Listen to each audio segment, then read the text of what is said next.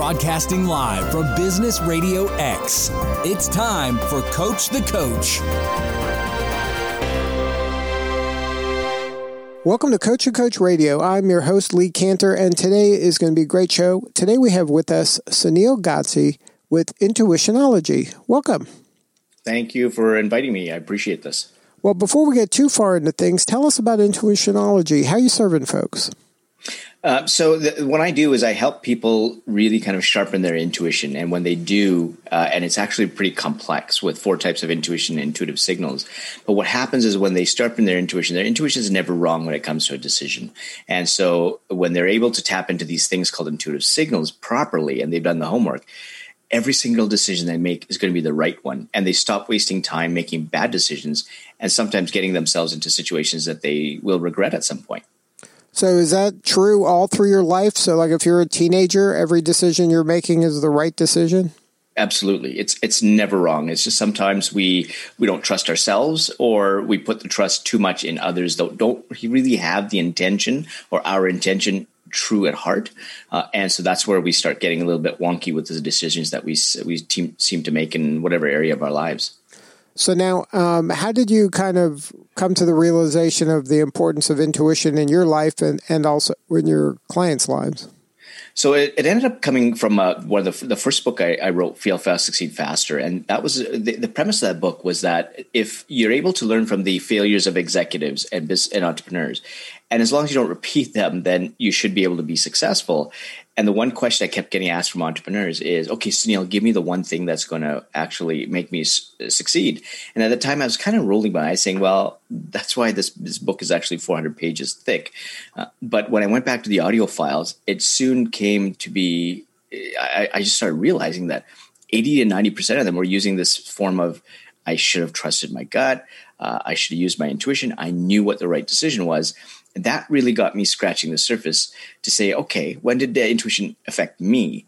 And so I distinctly remember when I was 5 years old, there was these video games that I wanted to buy, and my dad said they were too expensive.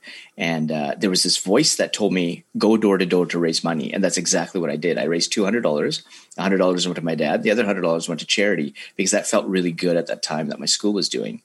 And when I reflected back on the times that I ignored this thing called intuition, and I didn't formally know it by that time, I remember thinking that when I got into engineering, I'm a South Asian male, so there's 4 doors that you can go into as a career. It's doctor, lawyer, engineer, or failure.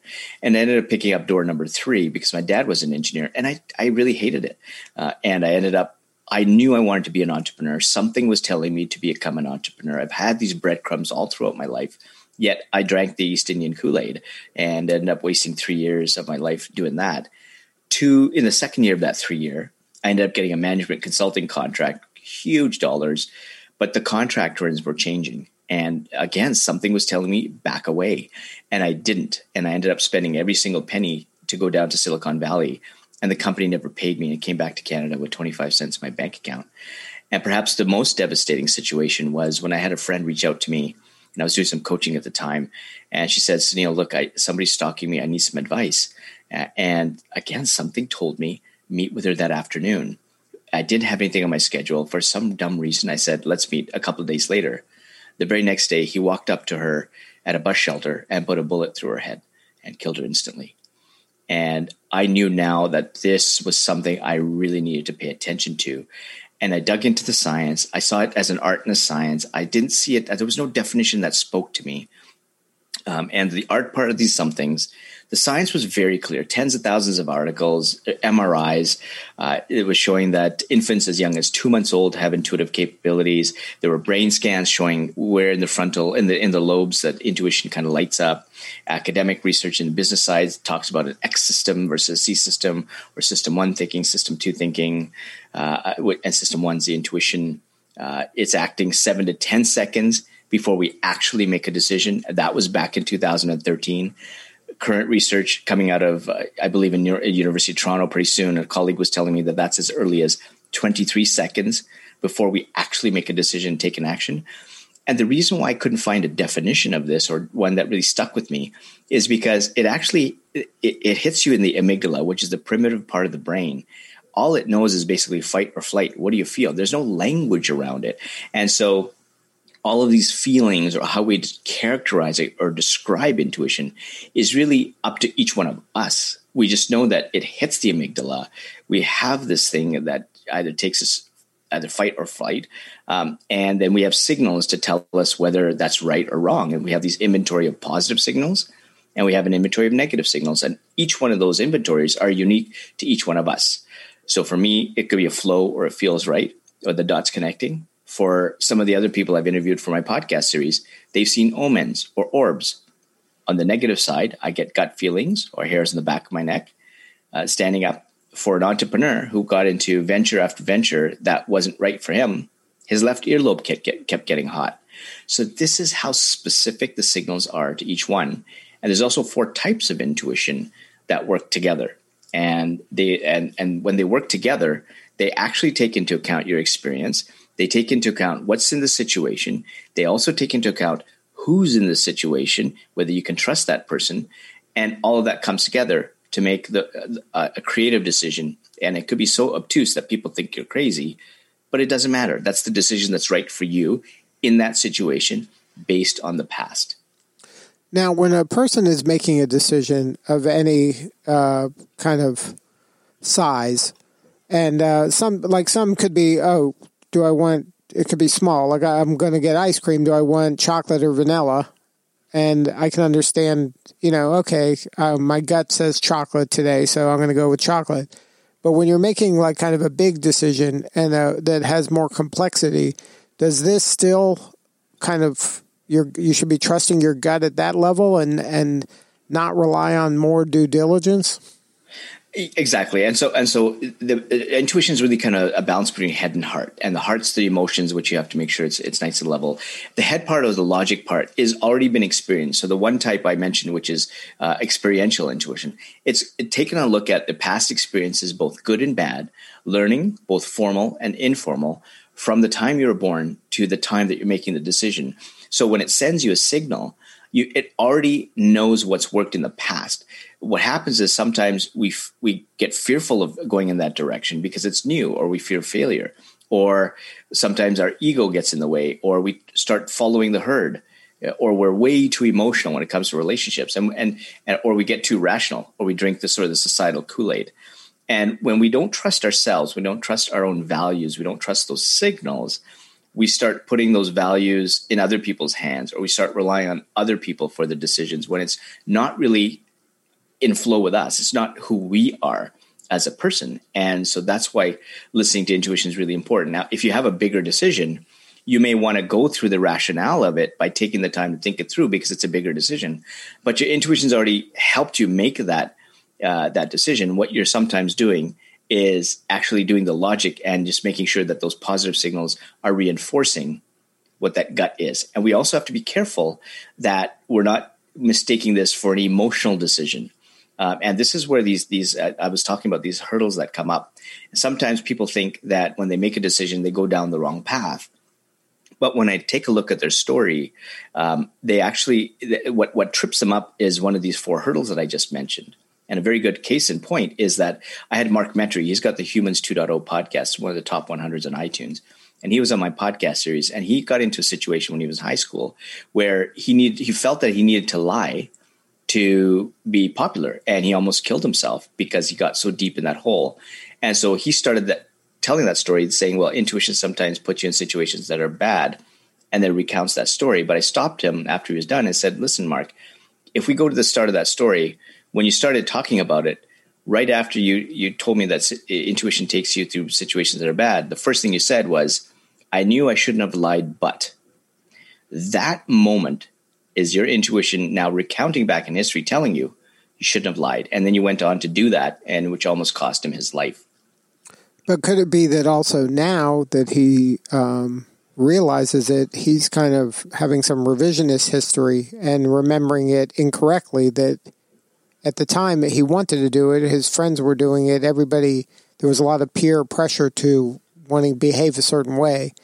And now that he isn't that kind of person anymore, he's now kind of saying, I knew I shouldn't have done it. Like, isn't that possible?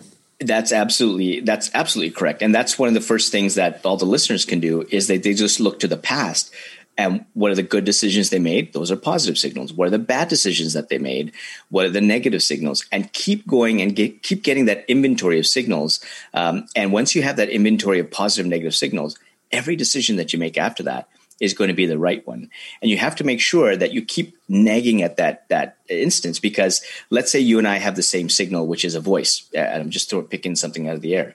For you, that voice could be signal number 1. But for me, if that's signal number 3, and I haven't taken the time to figure out what signal 1 and 2 are, it just means that when I had signal number 3, I missed 2 signals, which means I made 2 bad decisions. Those 2 bad decisions could mean that I'm just going to stub my toe, or I'm headed for bankruptcy. I don't know the veracity of that because I just ignored 2 signals. So the signals are not based on magnanimous event. It's more on time that you're spending ignoring it until it starts tapping you louder and louder and changing until you no longer ignore it anymore. And in some cases, people hit rock bottom before they appreciate that intuition was always there. They just didn't look up at the light that was getting them or guiding them out of the situation that they got into. So now, how do you help your clients kind of identify that light or that signal? So the first piece of work is you have to look back at the past and take a look at those inventory of signals and really spend time doing that. And I have a 7-day challenge on the intuitionology.com website. It's free. That actually takes you through that process. It's a 7-step process. You solve the problem using your intuition, your experiences, your signals. And at the end of 7 days, you solve a problem. And I actually measure your intuition from a percentage basis. And with 54,000 people through that already, 100% of the time, their intuition's gotten stronger. The next phase of that is to either take a course or work with me one-on-one, and I get them back to the values of who they really are and what are the values that they want. And this is a bit of an iterative process, because where people start with is they think they know what the values are until we put them up on sort of a value board. And then they take a look and say, oh, well, no, that's what my wife wants. That's what my daughter wants. That's what society wants. This is not me. Where am I? And so this becomes 2 or 3 iterations until we get down to the point where my client is happy that that's exactly what his or her purpose is. That's exactly what his or her values are. And then we go and say, okay, now what are the paths that you take? What are the decisions that you need to make? What are the goals you want? Who do you surround yourself with? And what environments do you need to change? And then that all has to align. And then they start walking the path to their purpose. And they find out that every decision they make after that just gets them closer and closer to those goals that they really want to achieve that are intrinsic in nature. It has nothing to do with money, fame, anything like that. It has to come from within. Now, is that really the kind of the outcome that you're offering to your people, your clients? Is it that kind of finding their true north and aligning their life to be congruent towards that? Absolutely. And it's in both personal life and in business. And what I found in personal life, they've got richer relationships. They're happier. They've got a lot more time. They've released a lot of the regrets. On the business side, I had someone who actually reduced her clients by 1/3, her customers, but the customers were returning customers that bought 5 or 6 times more, and told other people because she aligned her business with a real purpose, and she tripled her revenues by scaling back her customers. And that's the type of testimonials that I get, and that's what people can expect. The challenge is that they've got to maintain this, and sometimes it shouldn't be hard work, but sometimes they fall back into following societal norms or letting people in that they shouldn't, and either they kind of falter a bit, or I get a text message that they just fell prey to another $2,000 scam, or they come back for more coaching. So why do you think that people kind of don't trust their gut? Why is it that they kind of go down these rabbit holes? It's really tough to really pull yourself and live in the moment. So many people talk about living in the moment, being present. And sometimes it's scary. You have there's social media, they've got other pressures.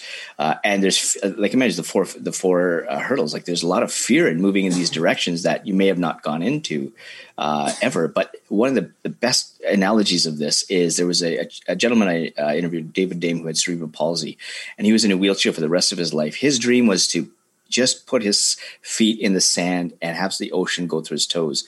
His friends wheel him up to the edge of the beach where the water's just hitting. He puts his feet in and he falls flat in his face. And he was saying, Sunil, look, I've got two things that I can do at this point. I can succumb to my fear and sit back in my wheelchair and forever regret that I've never been able to achieve the dream that I wanted. Or I can overcome that fear and just take that first step, and then the next step, and then the next step. And he started doing that. And and then he puts his fingers up to the neck and he says, but the water got up to here. And that's when I looked back. And when he looked back, he didn't realize how far he had come. And so this is where you have to really be in the present moment, not just talk about it, walk the talk and listen to those signals and make those decisions, and not worry about what other people think or what society has or any of these other pressures that we succumb to that takes us away from following our intuition. So now, what is the pain that your clients are having right before they reach out to you? Many of them are on a sliding scale down, and they don't know how to get out. And so I'm unfortunately sometimes one of the last things to get them out because they need to get in touch. They're not sure why they got in. But when we look at the signals of what had happened, we can always backtrack to when they first got down this rabbit hole. And so what I do is I make sure that, again, we look at their signals, we realign their values so that they don't even walk towards any other rabbit holes again. And if somebody wanted to learn more, have a more substantive conversation with you or somebody on your team, what's the website? Intuitionlg.com. Thank you so much for sharing your story today. You're doing important work and we appreciate you. Thank you very much. All right, this is Lee Cantor. We will see you all next time on Coach the Coach Radio.